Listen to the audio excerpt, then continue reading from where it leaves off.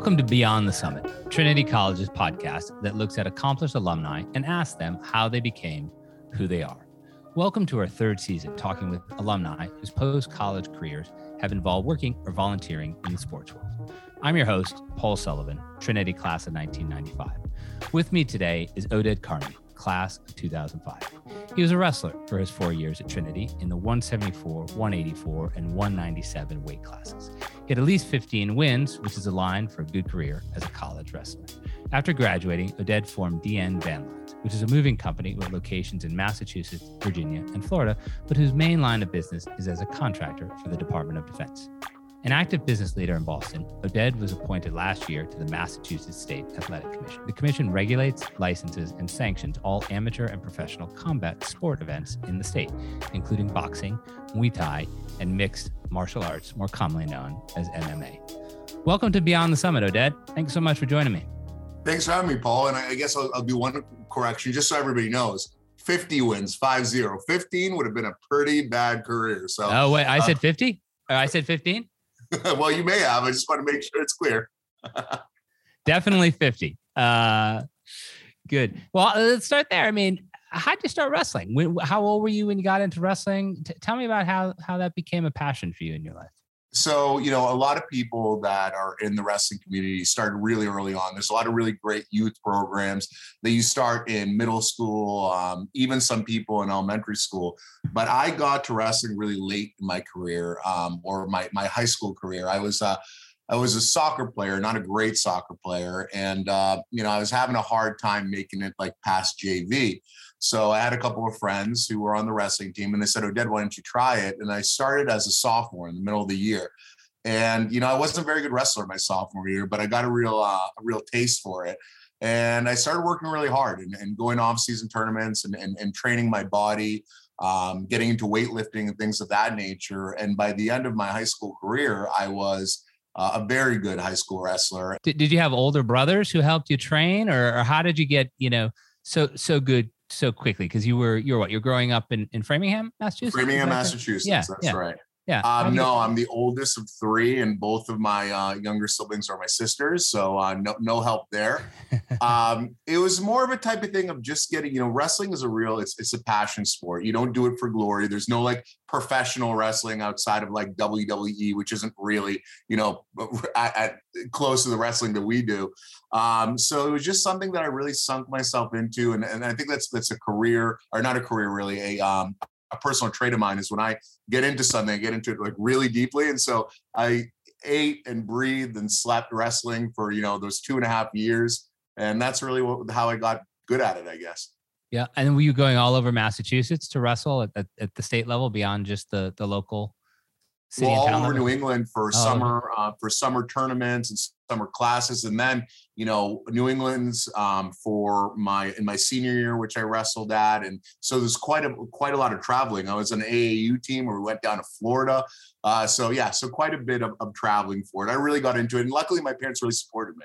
Yeah.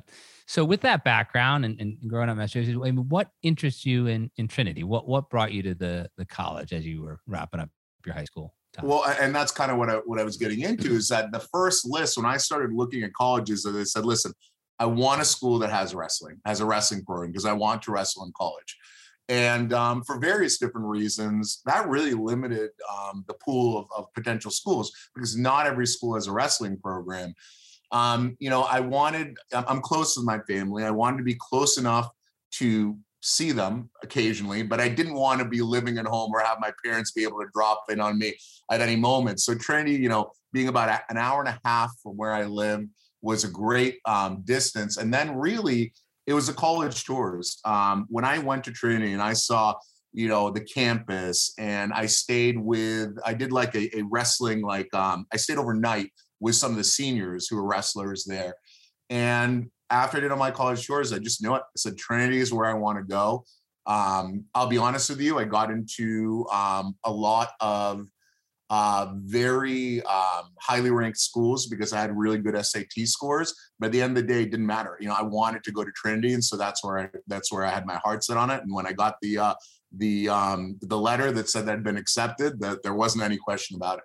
Yeah. Well, we were talking off mic before we started this, and you were talking about the wrestling coach at Trinity who was there when you were a wrestler and took a hiatus and is now back. Tell me a little bit about him and his influence on you as a wrestler, but also as a young man. Sebi Amato. So Sebi Amato was my coach. And what can I say about Sebi? Sebi had a very, very interesting coaching style. You get a lot of tough love coaches that would, push you really hard and kind of like, wrestling is a tough sport. So, but Sebi had a very different angle. He was your friend, right? And you didn't work hard because you felt Sebi, demanded that of you. You did that because you wanted Sebi to be proud of you. I mean, it was almost like a parental figure to me. And, when I came to Trinity was already a really good program. We had a bunch of All-Americans. I think we won New England's the year prior. So I think that was 2000. And so when I joined, I'm not sure of the class. If I graded in 05, what would have been my first year? 2001? Is that how it works? Or is it 02? And then it keeps on going? Yeah, you would have been there in the fall of 2001. Yep. Right. So, I already walked into a really great situation. So Sebi's got a style, it's things build with him. So when he, starts coaching a team, every year the team seems to get better. And so Sebi, like you mentioned, a few years ago, I want to say 2 or 3, came back to the Trinity program. And what we're seeing now is very similar to what we saw back then, which is a team that is getting better every year. Yeah, and this year they look like they might have a positive win record, which is really impressive considering where it was a few years back. But one thing I'll tell you about Sebi as well is that, it wasn't like once I graduated from Trinity, our relationship was over. Sebi texts and emails and calls and visits his wrestlers, his family all the time. Sebi was at my wedding. He's just like a friend at this point. He's not just a former coach, even though you always refer to your coach as coach, right? Whenever I pick up the phone, it's like, how you doing, coach? Right. But yeah, he's just like, I would say, a really good person and somebody that you want to do. You want to impress, you want to perform. And to this day, like when Sebi calls and we need help fundraising for Trinity Wrestling, like you want to do it for Sebi. Like, it's not like you feel like you're being forced into it in any way. So just a really great figure. And I'm not the only one that would probably articulate it this way. I think that if you talk with most wrestlers that have wrestled for Sebi, they would tell you the same thing.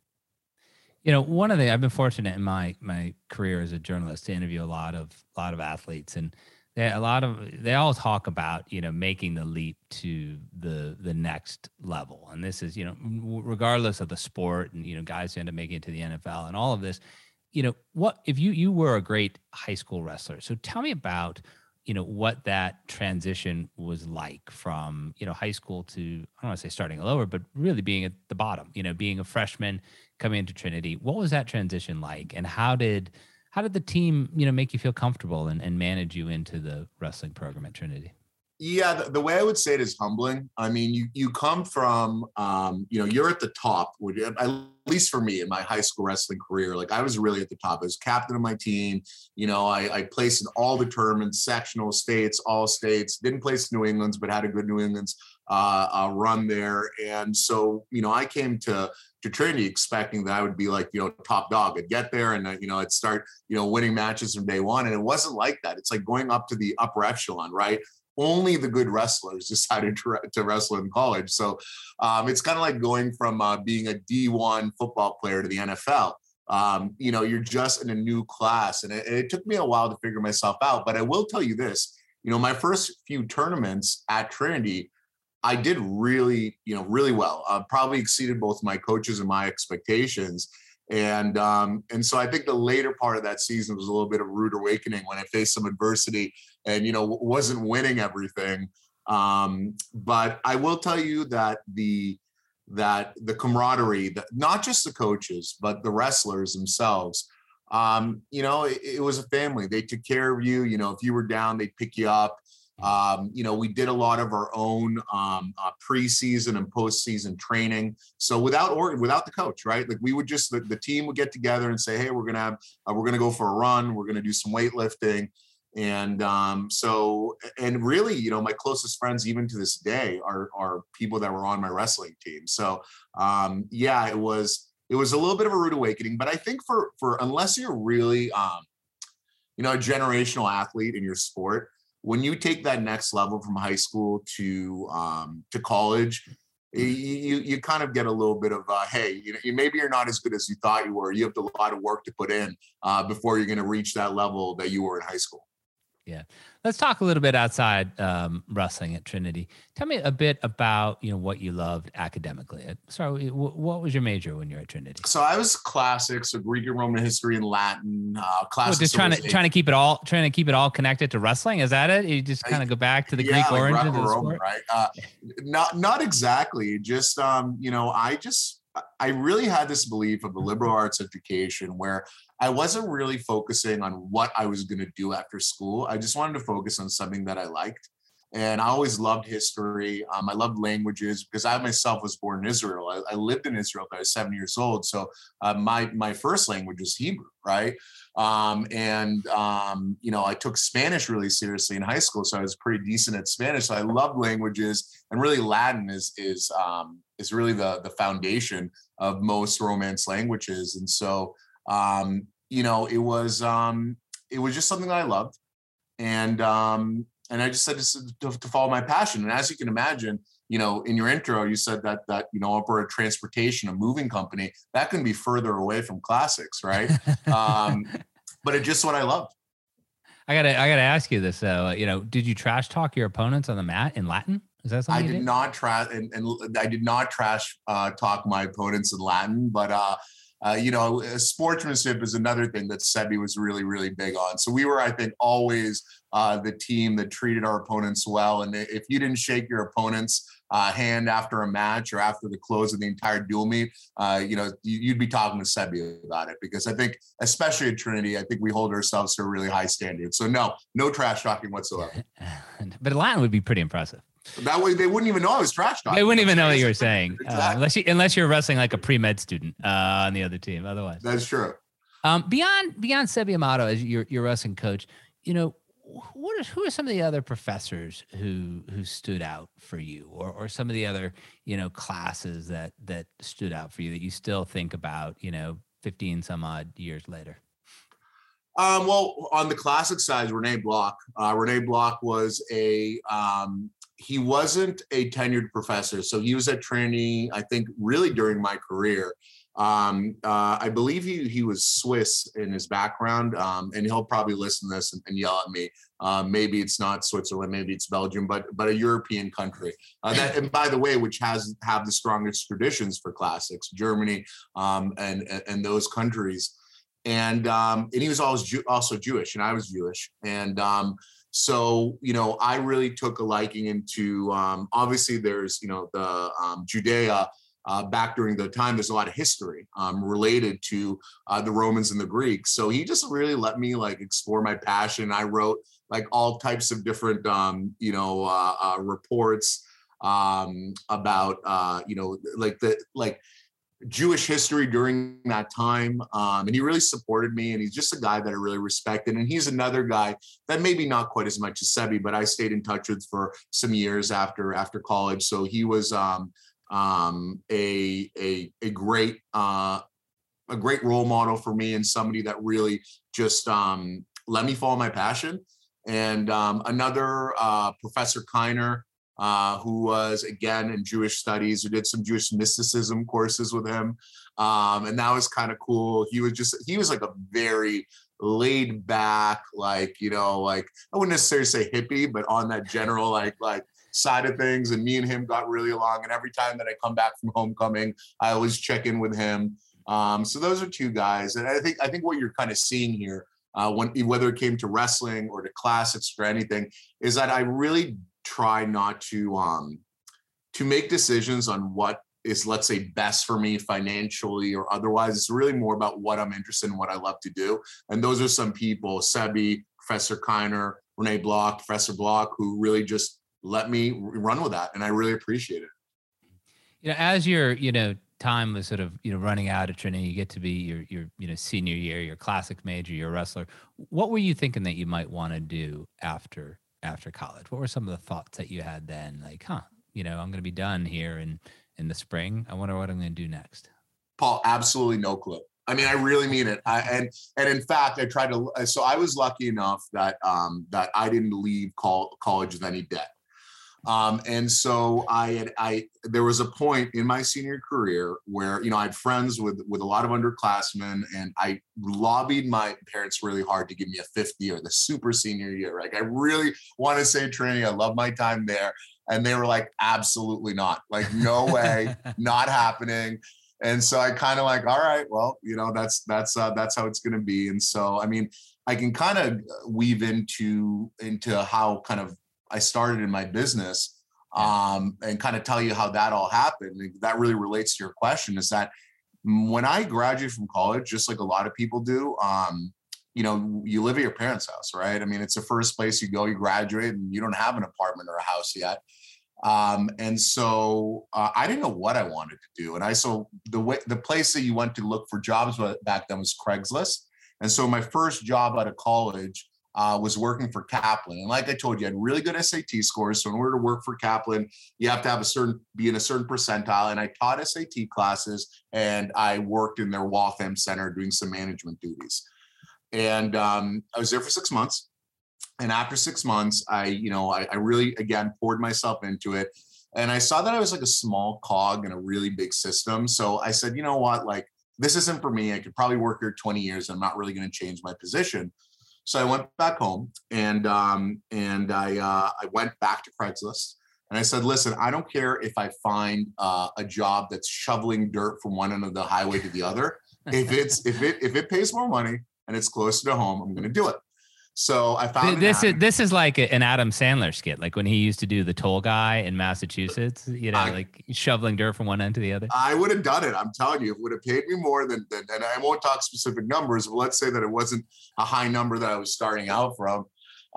So I found an ad on Craigslist, which is like manager of a moving company, and it was right in our town in Framingham. So I go there, and it's a guy, and it's a small basement office. They had one rented truck and 3 guys that worked there. He's like, I'm going to pay you a certain amount. Like, I'll go with the number specific. I'm going to pay you $49,000 a year, but I can't pay you at that level immediately. I will pay you more in the second half of the year. So by the end of the year, you will have made $49,000. I'm like, okay, like, I'm a young, naive, person. I'm like, sounds great. Let's do it. So again, after 6 months there, I probably was paid around $10,000 in total. So I go to the person, say, listen, like, if I'm going to make $49,000 by the end of the year, you're going to have to pay me like at $100,000 level for the rest of the year. And the person said, well, you know what, let me be honest with you. Things aren't, financially working out for me. I had a lot of children, a lot of different things outside. I really can't, like, not going to happen. And I'm like, okay, I'm not like a litigious person. Wait. So tell me, this is when you broke out the Latin and your wrestling moves and you took the guy down. I tied him into a pretzel. No, I'm kidding. I took it really well. I said, you know what? I looked at the value of the experience. I understood a little bit of the industry, and I just decided that I was going to go off on my own and start my own company. And, funny kind of inside joke inside my parents, I guess, my family, is that I sat down with my father, who had like an engineering and financial background. And I told him, hey, I'm going to start this moving company. And his response to me was, I didn't put you through college so you could be a mover. And I laughed at him, and I said, great, thanks for the advice. I'm doing what I want anyways.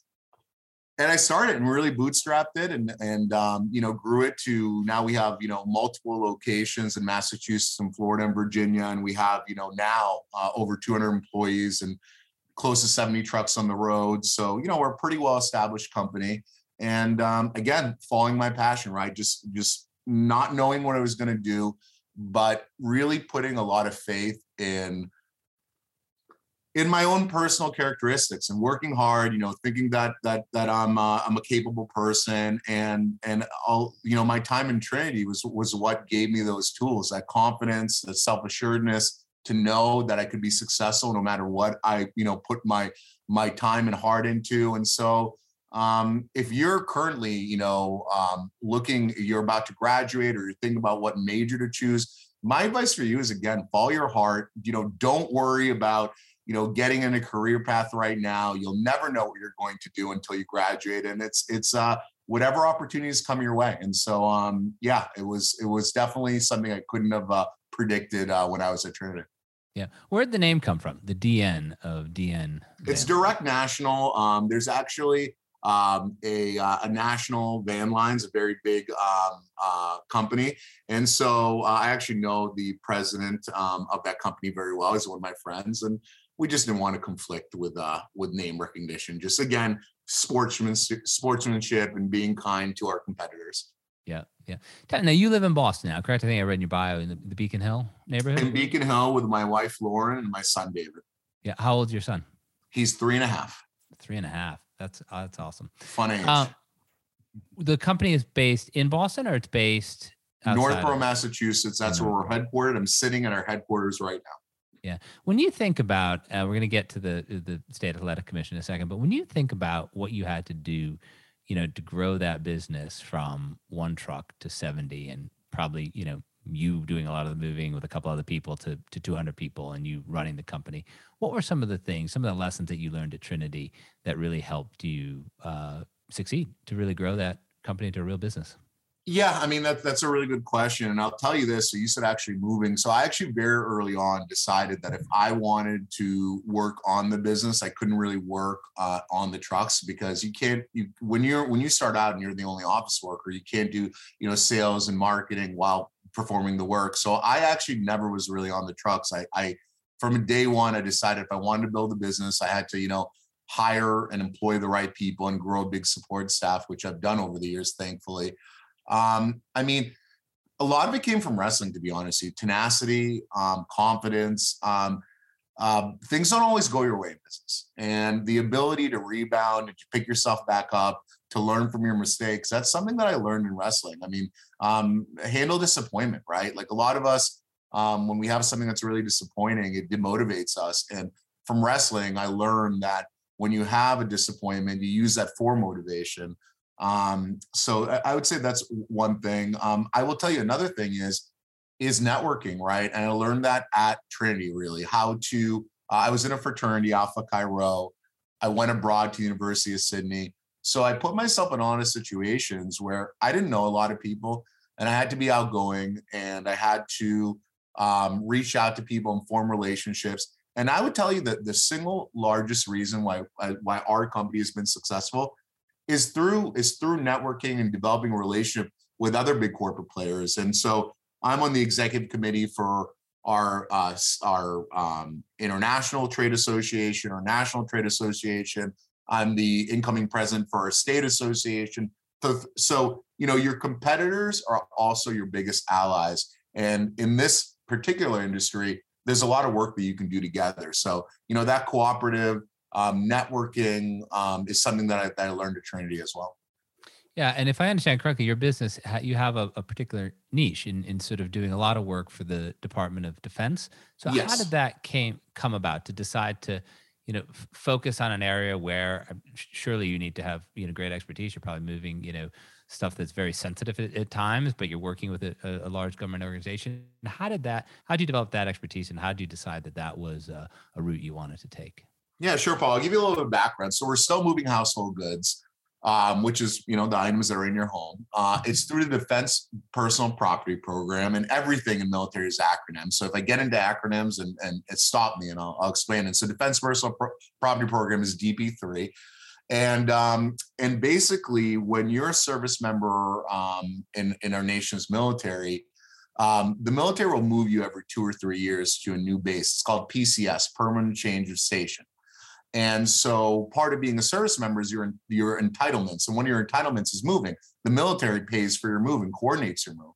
So they have TSPs, transportation service providers, that are in a closed system, right? So it's very hard to get into military moving.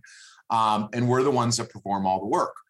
And I got into it by, again, networking. And there was a particular person at a company that was in the West Coast, and this was their main line of business. And so I learned a lot from them. And when there was finally an opportunity to really buy into, you have to almost buy these contracts, SCAT codes, as we call them in the military. To do that, I took that risk. And, it went from being 10% of our business to 20 to 30 to now it's probably about 70% of our business. So it's a big chunk of it. And it's really rewarding because in addition to obviously doing good business, you're actually providing a really important service and supporting our country, right? We're under the United States Transportation Command, and we are supporting the mobility of our nation's troops. So it gives me a cool feeling. Yeah, that's excellent. Let's pivot and talk about your role in sports. Tell me a bit about the Massachusetts State Athletic Commission, and then, how your appointment to that commission came about. Right. So you gave a really good and apt description in your intro. So the Massachusetts State Athletic Commission, we govern all the combat sport events, fighters, officials in the state of Massachusetts in three main areas: mixed martial arts, MMA, boxing, and Muay Thai. Muay Thai is basically kickboxing. And so I'll kind of come back into the story. And so, I have my wrestling background. As I told you, I love to network. I'm involved with all these trade associations. And I started getting politically involved. Particularly, there's our current governor of the Commonwealth, Charlie Baker, was a political figure, very much like myself, a moderate that I greatly supported. And through, business ties and personal ties, started getting closer to his office and going to different events and spending some time with him and Lieutenant Governor Karen Polito. And then when the time came where, there was a potential for me to be appointed to a board or commission, we really looked at what the possibilities are. And because of my wrestling background, the State Athletic Commission was really where my heart was at. And so I was appointed, like you said, about 8 months ago to that commission, and hopefully reappointed this month again for a 3-year term. And it's really exciting. That the difference between us and most boards and commission is like if you're, let's say, on the gaming commission, right? You're licensing and governing, casinos, right? Well, we actually have like events like every weekend, right? And I was just on Saturday, Cage Titans, a big MMA event. And we're the commissioners, so we have to go there, and actually we have like a big, like a state trooper badge and all kind of our credentials, and we're there to make sure that the fighters are safe, that the rules are followed. We can disqualify or change outcomes of bouts. It's a big position. I take it very seriously, but it's also very rewarding. It's something that this is not a paid position. It actually used to be stipends back in the day, but not anymore. It's a volunteer position. It's a government position, but you only do it for the love of the sport. And so that's why I'm there every weekend. Yeah. And is it every weekend? Is it events all over the state that you're going to? Yeah. I mean, sometimes it's more. We have an event on St. Paddy's Day in Encore, one of their casinos over here in Boston. It's all the time. And I will tell you this, there are 4 commissioners appointed by the governor. Now, we like to have at least 1 or 2 commissioners at every event. So there is a little bit of, respite. If, for example, I won't be here this weekend, another commissioner will be at that event, but we have to cover all of them. So yeah, it's a big time commitment. When you think about what you've learned in your first year of being a commissioner, what really stands out to you? What I'm saying out to you, and this might not be such a positive thing, is that, I came in to the commission, as a business leader, right? So it's like, give me a budget, give me our income, let's make some decision, let's act very quickly. And it's like, whoa, this is government. It does not work like that. I'll give you an example. We have deputy commissioners, and deputy commissioners are really the ones that, we usually have anywhere between 5 to 10 at each event. They're watching how the fighters, their hands are getting wrapped, they're escorting them. They're really, making sure that all of our rules and regs are being followed. And right now we are only by mass general law allowed to pay them $75 for an event. And these events are sometimes 8 to 10 hours long. So, my first priority was, let's get better compensation for our deputies so we can have more and better deputies. And just getting that across the finish line has been like, pulling teeth. We're not even there yet. So I think I learned a lot that government there's a lot more procedure. There's a lot more politics. There's a lot more work to put in before you can affect an outcome. It's not just like, being in a business environment where it's like, okay, we're going to make this decision and we're going to do it now. So that's one thing I've learned for sure. Yeah. And you said, hopefully next month you get reappointed. And if that happens, what would your goals be for a full term? What would you like to accomplish and have be your legacy as a commissioner? I'd say the deputy pay is definitely one of them. I think that just getting a bit more structure, putting in that business structure for the athletic commission, for future commissioners, for the fighters and all of our officials. I'd like to get some more regular training events that occur, fund them, make sure they're properly scheduled, and just create a little bit more of organization within the commission. Coming from, again, a business background, I'm used to kind of things being organized. And so that's where I'm paying a lot of my attention to. But I will tell you, our chair, Paul Carger, and one of my really good friends, Brian Lambert, are also commissioners. And they're right in lockstep with me. So I think that you're going to see the next 3 years as being a transformative time for the State Athletic Commission. Yeah. That's been wonderful.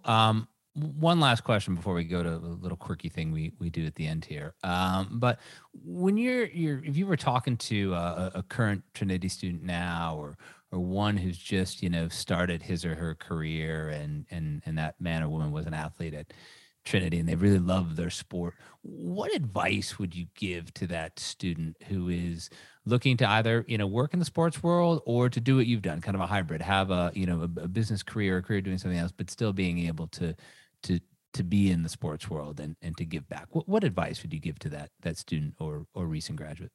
Paul, I have a lot of experience in this because I have a few friends, especially one of them who's currently a pretty high executive at the NFL, which is the reason why I'll be in LA next week for the Super Bowl. I go every year because of him, because of my good friend. And he didn't start in the NFL. He started in NASCAR.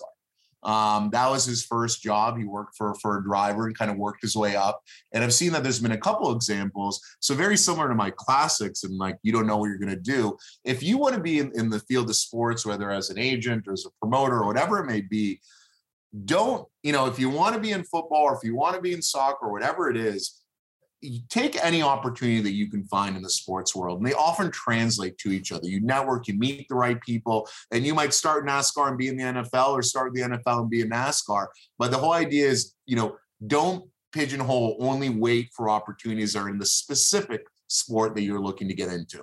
I've seen a lot of people be very successful in transition from one sport to another. That's great. Thanks, Oded. Now, we're going to do something here at the end. We call this the Beyond the Summit Fast Five. Self-explanatory. Okay. 5 questions asked quickly. The only rule is don't think, just answer. Okay. All right. You ready? Ready. Okay. Number 1, what did you want to be the day you arrived at Trinity? I wanted to be an astronaut. Not kidding. I like that. Number 2, what's one thing that happened at Trinity that your colleagues or fellow commissioners never knew about you? When my freshman year, I got into a bar fight with the football team. And it wasn't a very big bar fight, but we all handled it very honorably and made sure that nobody got in trouble. And those people became very good friends later on in my college career. So something that very few people know about. That's crying out for a follow-up question, but then I'd be breaking my own rules. So I'm not going to ask it. Number 3, when you look back on the narrative of your life, was there a moment at Trinity that was instrumental in you becoming who you are today? Yeah, I think it was actually when I came back from my semester abroad at Sydney. And again, I'd become a pretty good wrestler, and I'd taken like 6 months off for even thinking of wrestling. And I got a rude awakening that showed me that, hey, if you don't put in the hard work, don't expect results. So I very quickly learned that, yeah, you got to keep it up if you want to be good.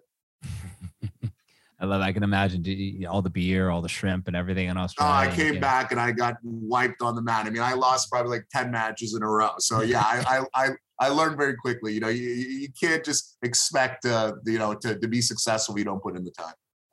All right. Now, number 4, you already answered this in a different form, but sometimes people just skip to the answer. Number 4, what advice would you give to a current Trinity student who aspires to use his or her sports background after college? Well, so here's what I will tell you. You don't have to be a great athlete to have a great career in athletics. In fact, some of the people that I've seen have the greatest, become coaches of either professional teams or college teams.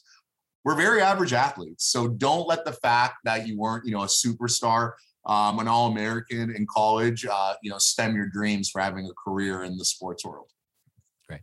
And number 5, if the Trinity Bantam, our beloved mascot, the Fighting Chicken, had been one of your trusted advisors, what role would the bird play? So the bird is a boxer technically. So I don't think that he would have had a lot of advice on the wrestling front. But again, going back to, if you don't have to be the greatest, the Bantam isn't the biggest, animal in the animal kingdom. He's a little bird, but he's got a lot of attitude, right? So I would say, listen, believe in yourself, have confidence. That's what the Bantam would tell you to do. I love that. A little bird with a lot of attitude. Oded Carmi, class of 2005. Thank you so much for joining me on Trinity's Beyond the Summit podcast. It's been a pleasure. Thank you so much, Paul.